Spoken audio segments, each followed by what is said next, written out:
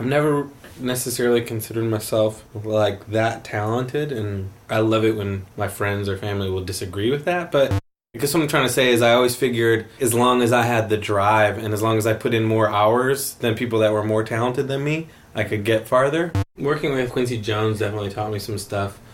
What he offered, instead of lots of criticism and lots of looking over your shoulder, he offered motivation. And that was more his style. The rest was now be you, now do it. That kind of brings me to Sia, I guess. Her voice is so spectacular and her delivery is so amazing. It doesn't matter what microphone you record her with. It doesn't matter what...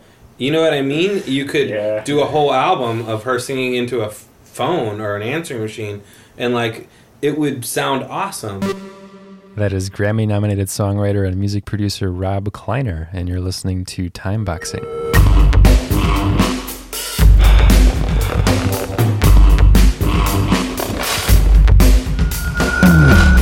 Hey, welcome back.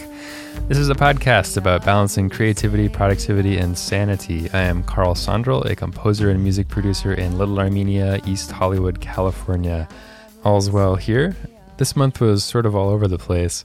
I've been producing a rapper. I played accordion for a 4-hour children's theater adaptation of Deadwood, and I produced the music for a sort of deranged Reading Rainbow video by Funny or Die.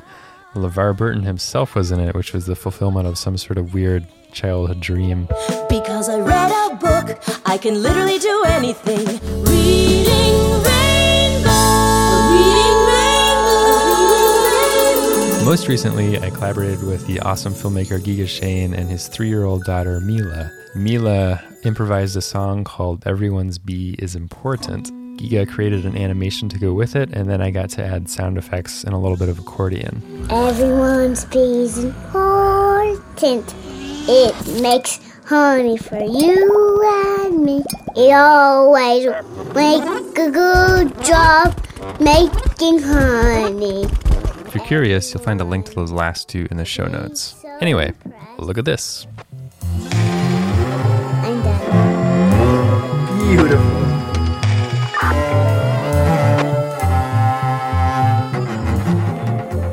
If you do any kind of creative work and are trying to make a career of it, I highly recommend an article, or really manifesto, by Jesse Thorne called Make Your Thing.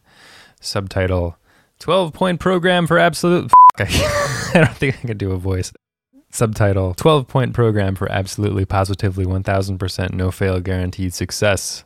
Jay Allison of the Moth Radio Hour describes it better than I could as containing fascinating parables from comedy, hip-hop, blogging, cartooning, and more.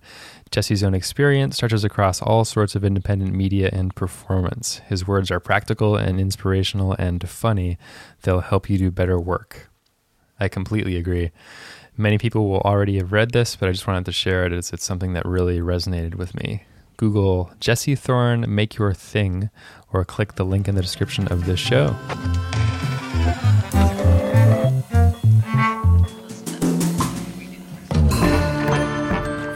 Hey. Creepy disclaimer. How's it going? Good. Is that part of it? It starts immediately? Sometimes, yeah. Cool. That's Rob Kleiner asking about my confusing text message trying to explain I'd be recording our hello. I'm fired. I met Rob around 2008 in Chicago when he needed an accordionist for a sort of circus metal band he was producing, but I actually knew of him years before from his band Tubring, an experimental rock group that spent over a decade touring relentlessly. I mean, hundreds of shows a year. When he wasn't touring, he was running an independent studio in Chicago and scoring indie films. We played together in a band that never quite came to fruition, but became friends and ended up moving to LA around the same time. He knew the time was right after doing a song with CeeLo Green for one of the Twilight movies. That earned him a Grammy nomination.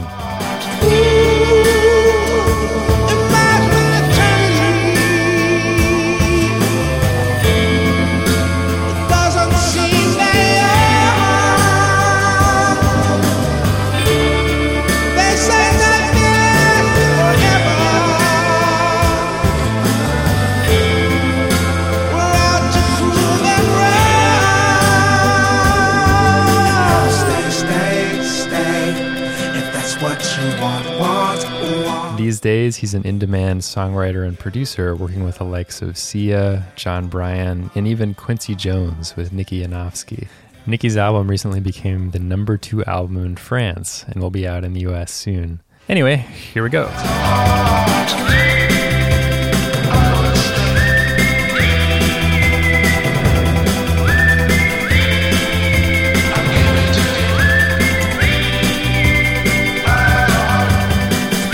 Rob Kleiner, how's it going?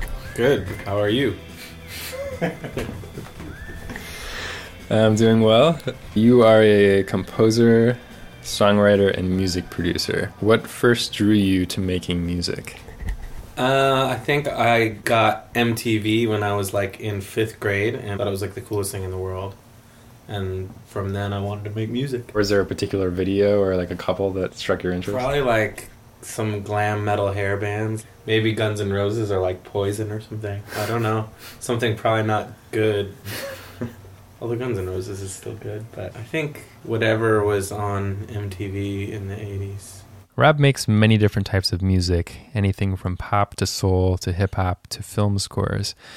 I asked him about his voice as a songwriter and producer, because one thing I especially appreciate about all of his work is that however diverse it may be, it's all very Rob. Well, I like hearing that. It's very Rob. It was funny because when I was in my bands, that was the biggest problem was I had so many influences, and so did the other people in my band, Tubring, that like our sound wasn't very cohesive all the time. That it was like hard to pigeonhole us, and that would sound kind of cool on the surface, but it was also hard to not have a sound. This magazine doesn't want to write about you because you're not this, or that radio station doesn't want to play you because you're not that. And since you're all over the place and you don't fit in any box, it almost felt like we were on our own. But I couldn't have done that any other way because like I would have got too bored playing just punk rock or just jazz or just classical, just, you know, whatever. And so I guess what's cool about being a writer is you're more free to do that, having all these different genres that I like and that I can do. And to not be tied down to a specific thing is a good thing, as opposed to when I think in his band it's kind of a bad thing. My God, I'm just a block away, the sounds aren't real, and I know they can't harm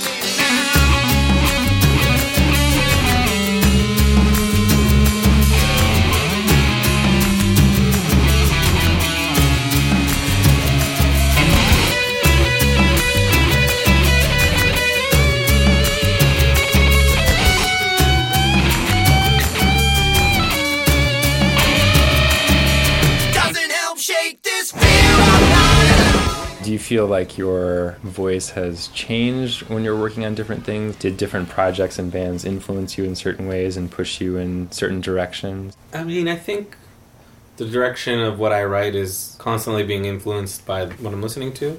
So if I'm on a big soul kick from, 2011 to 2012, then I'm writing soul probably that whole time. Or if I'm on a big hip-hop kick from June to October, I'm writing hip-hop. You know what I mean? And so I think that's what influences it the most.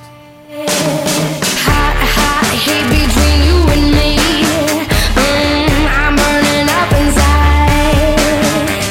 You shock me with your ways, ain't polite for me to say, like a firecracker blowing up the sky. You don't know, you don't see, I'm static electricity. And every time you touch me right, it's like, oh my.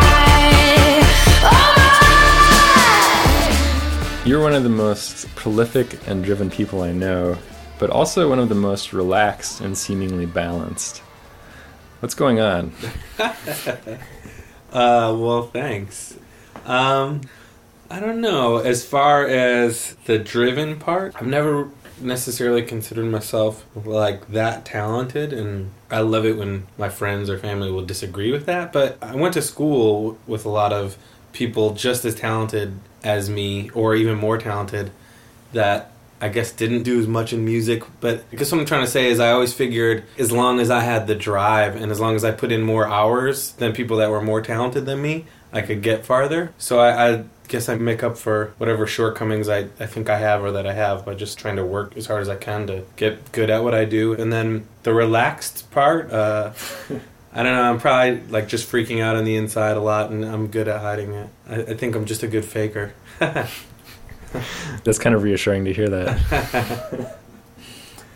Is there anything you do to make sure you're not overdoing it, to help maintain that balance, to make sure that you can keep putting out good work in the future? That is definitely like, it's tricky. I kind of learned that I have to make myself take breaks sometimes. It's almost like your creativity is almost like a cup filled with creativity juice, and like if you're always pouring it out and never filling it back up with inspiration, you kind of just run empty, and your ideas start to sound like old ideas or copying other stuff, not good, not original. I found that you have to just take a day off every once in a while and do some other stuff, and definitely listen to other music. I think is really important. If you're not taking time to have a life, then what are you really writing about, right? Like, how are you going to connect with somebody if you don't have a common experience? Yeah. Not only that, but if you, just little things like if you're not staying up on what's current in the world or what's current in music or in other art, I think those are all important things to stay up on, because it's all like an evolution of everything. Everything's an evolution. And so, I don't know, if you get stuck and put yourself in a bubble, some people could probably do it, make good music in a bubble, but I definitely can't.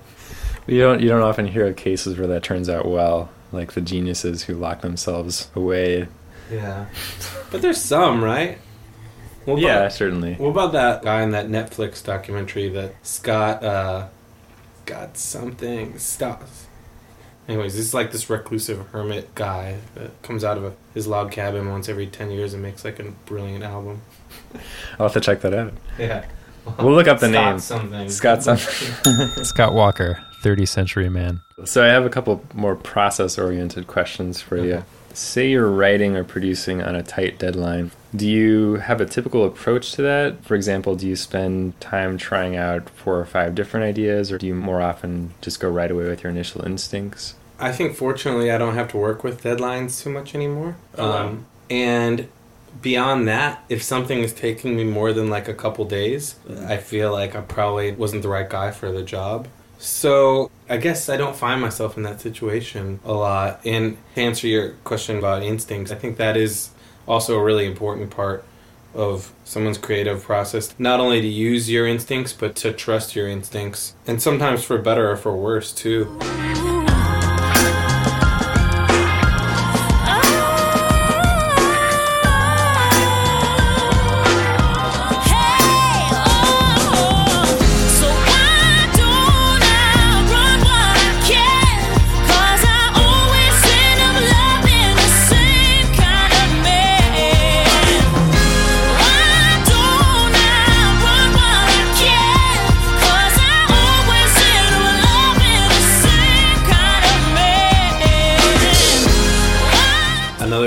I've learned process-wise is it's okay to write a bad song. It sounds really elementary and basic, but it's something that you sometimes have to tell yourself, I think, to really...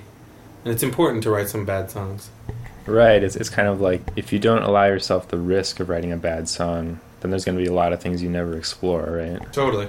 Yeah. And it's okay to. That's the other thing. You're not meant to hit a home run every time you're at bat, you know? And if you could, then... I guess you wouldn't have any issues with anything. I don't know. It wouldn't be very human. Yeah. One bad habit I sometimes have when working on a song is I'll listen to a part or section so many times that I'll start to get used to it instead of working on it, which is really just procrastination disguised as trying to put myself in the listener's shoes. I imagine this is something that can happen in any kind of creative work. And I asked Rob if he ever runs into this. Without a doubt, sometimes people call that demoitis. So they hear something that's not finished or not complete or maybe not even good enough times and it sounds right because they've heard it so many times. And I think I've found a good way to work around that is I used to be very strict, work on one song, finish it, then do a new song, then finish it, then do another song, and a very like serial pattern one at a time. Yeah. Where I think it's not ideal. I think it's ideal to have a couple different projects going on, or a couple different songs. You work on one and you get it pretty far, but then you take a break from it for a day and walk away from it and maybe work on some other stuff. And then you walk away from the other stuff and you come back to the first thing you did. And if you can get it out of your head for a couple of days, a lot of times you can listen with fresh and objective ears. And something I never used to do, but now I intentionally make myself do it. And I think it really helps on avoiding that little pitfall of demoitis. Yeah, that's so tricky, finding the balance of keeping fresh perspective on it, right? Not listening to something so much that you forget why you thought it was good in the first place. It's super important. And it helps, too, if you've got somebody that'll lend you their ear and give you their opinion, somebody that you could trust. And I'm lucky enough to have, like, a couple of people that do that for me. That's a huge help if you've got somebody that can kind of be like an editor for you.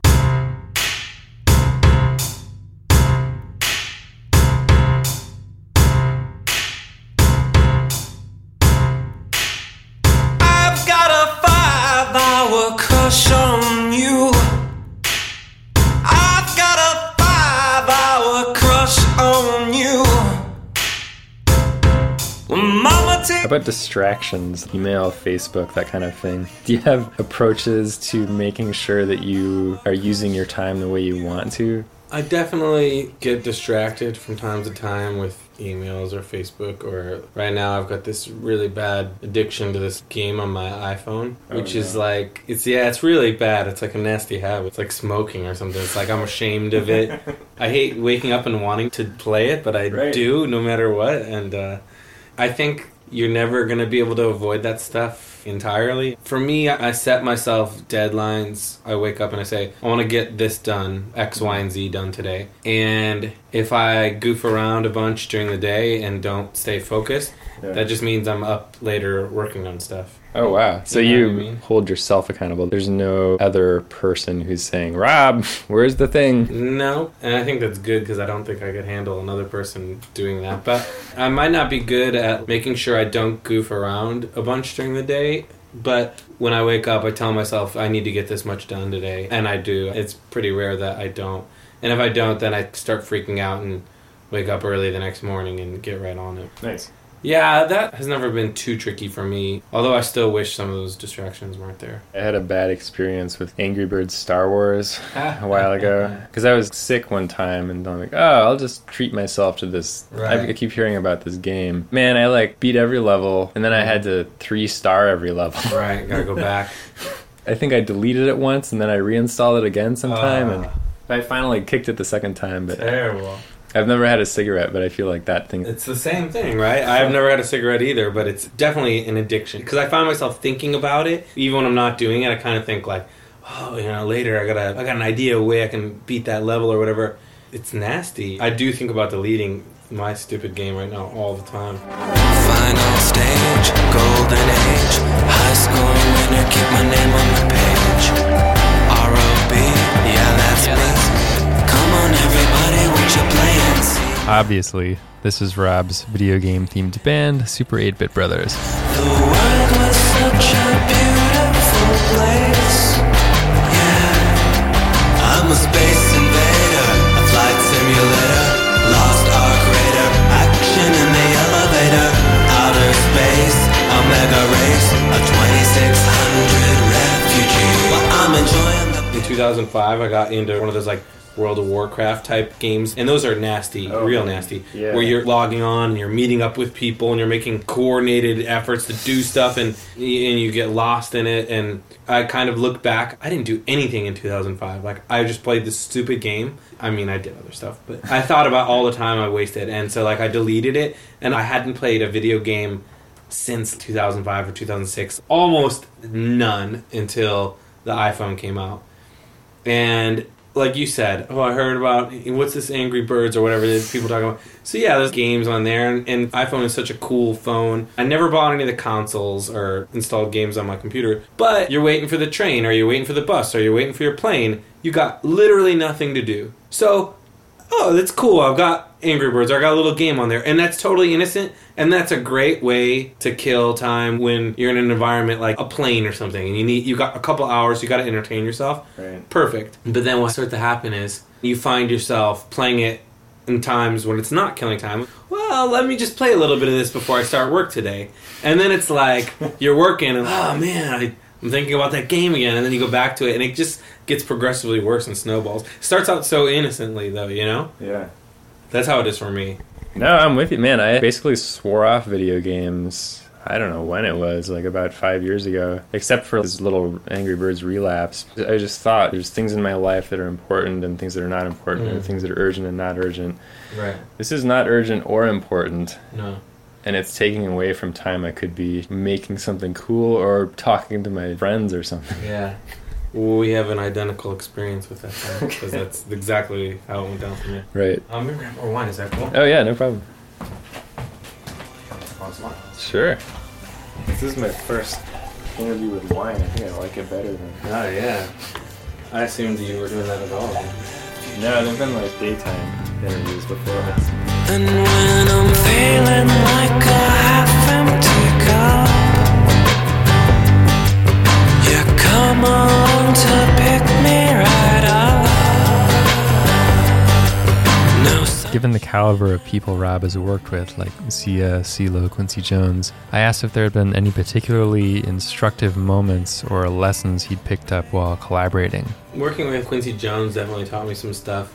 He's not looking over somebody's shoulder. His production style was really cool, and I guess I feel it was similar to mine, but it was even more laid back. He would let the artist be the artist. We were working with Nikki Yanofsky. Just let her be her. Instead of, well, you didn't sing that the way I hear it, or you didn't say this word the way I think it should be. What he offered, instead of lots of criticism and lots of looking over your shoulder, he offered motivation. Before she did a take, he would say, okay, this song is about this, so you got to really put yourself in that position where you're going through this right at this time, and so that's what's got to come out, kind of like an actor before they do a scene, giving them the motivation for what they're singing or acting about. And that was more his style. The rest was, now be you, now do it. Interesting. So he's more concerned about the emotion of the thing than the specific details of how she delivers it, right? Absolutely. Yeah. It was not detail-oriented, and I'm sure he cares about that stuff, but I think his philosophy was that as a producer, his job was to provide encouragement and raw understanding of what's happening and the motivation for that, and maybe the engineer's job is to sift through what happens next. Yeah. It's a cool process. I agree with that quite a bit. I mean, hopefully you're working with artists that have something to say and something to offer. And Yeah. I don't know, it's just best to let the artist be the artist. You know, that's really interesting because I keep hearing that sort of pattern coming up in any creative work. Yeah. For instance, engineers talk a lot about if you want to have a good sound, first you need to have a good instrument and a good musician and a good room. Totally. And so it's more about just capturing it correctly instead of trying to tweak it into something else later. That's a really good way to put it. Absolutely. That kind of brings me to Sia, I guess. Her voice is so spectacular and her delivery is so amazing. It doesn't matter what microphone you record her with. It doesn't matter what... You know what I mean? You could do a whole album of her singing into a phone or an answering machine, and like it would sound awesome. It has way less to do with, like you said, tweaking things. Just capturing what's happening is what it's all about. And with her, when she sings, I don't know if this is okay with her, and I don't know if she knows that I do this, but I leave not mistakes, but little weird intricacies that might not be technically perfect all the time. And even in her big songs, like even in Chandelier, you can hear her voice like squeak and crack and like die when she hits certain notes. Yeah. But like that is definitely the charm of her voice. And I remember when I first started recording her, I would think, well, do you want to do that again? Like your voice kind of like cracks in that one spot. But I guess I wasn't accustomed to a singer like that at first. But nowadays I get that's her voice, and it would sound lame if she didn't do that. Well, it's so unique, but it's also very human. Yeah. And it's got character is what it boils down to. There's a million great singers out there, both technically and having great tone, but you stand out by the way you deliver, and the little subtle nuances in your voice is what makes a great voice really great. Hey, I heard you were a wild one. Ooh, if I took you home and be a woman, show me. also asked Rob if he has any recent or new projects he's particularly excited about. So upcoming stuff. This week I'm working with a band called Atlas Genius, and I'm really excited about that. They're from Australia and they blew up a couple years ago, kind of underground, and then it became major label stuff, and they're really cool dudes. And then this soul singer named Andra Day on Warner Brothers. Actually, they're both on Warner Brothers. Those are my two upcoming things that I'm really excited about. And then I've been working the last 6 months quite a bit with this rapper who you know from Chicago, Serengeti. Yeah, he's awesome. Yeah, and he had just stayed with me for another week a couple weeks ago, and we did 6 songs in a couple days. It was cool. Will that be out soon? Or I have no idea. He's so prolific. He puts out like 3 or 4 albums a year. And so I think he's very anxious to put out what we've done, where I'm used to a song I write not coming out for like a year and a half after I write it.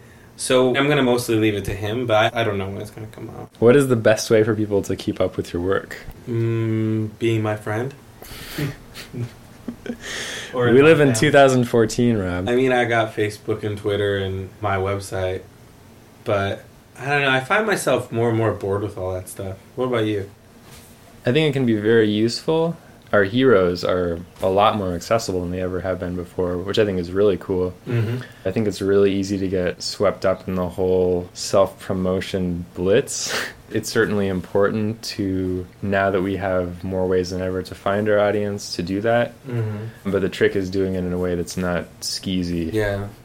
It's weird, man. When I was, a starving artist, for sure I looked at Twitter and Facebook and even MySpace as a way, like you said, to promote yourself. If you're in a band, if you're scoring a film. That's how I looked at it then. Nowadays, being a writer and producer, I guess I'm still promoting myself in that anybody could hire me if they can pay my production fees or whatever. You don't have to be a famous artist or a publisher or a label. So in a way, I guess I am still promoting myself, but I just don't, it's not a priority anymore. And I guess what's weird for me now is all I end up doing is posting like, I just got the #2 song in France, and then I think, do I look like a total douche to like everybody that reads my stuff? Because all I ever post is like my accomplishments.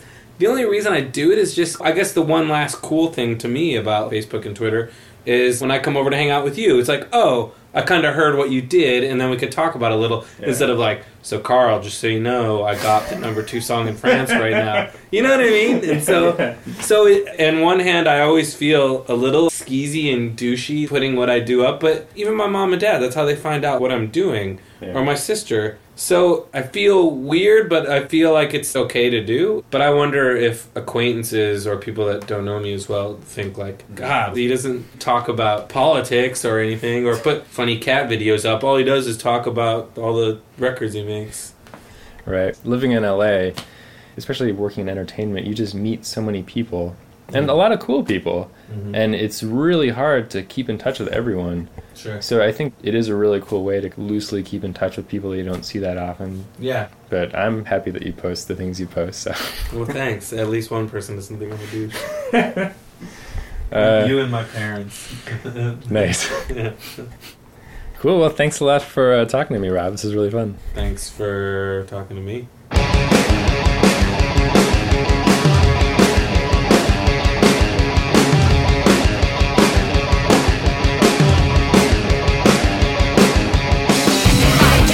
And that's Rob Kleiner, pretty much the gold standard for the work ethic and level of talent I aspire to. Check the description of this show for links to listen or buy his music. Thanks as always for listening. You'll find more episodes on iTunes, Stitcher, SoundCloud, etc. As of this recording, it's had over 1,500 listens, which is awesome. If you do like the show and want to help more people find it, consider sharing or leaving a star rating in iTunes. Or if you really want to help, the best way is to write a little review in iTunes. I'd love to hear any other feedback as well. Just email timeboxingpod@gmail.com or reach me on Twitter @Sondrol, that's SONDROL, or you can visit timeboxingpod.com, which is also the place to hear more of my film music or music. The great musicians featured in my music this time include Angeline Drogassen, Mela Lee, and Mila Shane on vocals, Heather McIntosh on cello, Eleanor Wiegert on bass clarinet. But mostly I used Rob's music in this episode. In order of appearance, you heard the CeeLo track, What Part of Forever, Tubring's Stop This Now, Haley Reinhardt's Oh My, Candice Glover's Same Kind of Man, Rob's solo track 5 Hour Crush, Super 8-Bit Brothers 2600 Refugee, and Flowrida featuring Sia, Wild Ones, which Rob engineered on. All right, next time I'll be speaking with the comic artist behind Axe Cop and Bearmageddon, Ethan Nicole.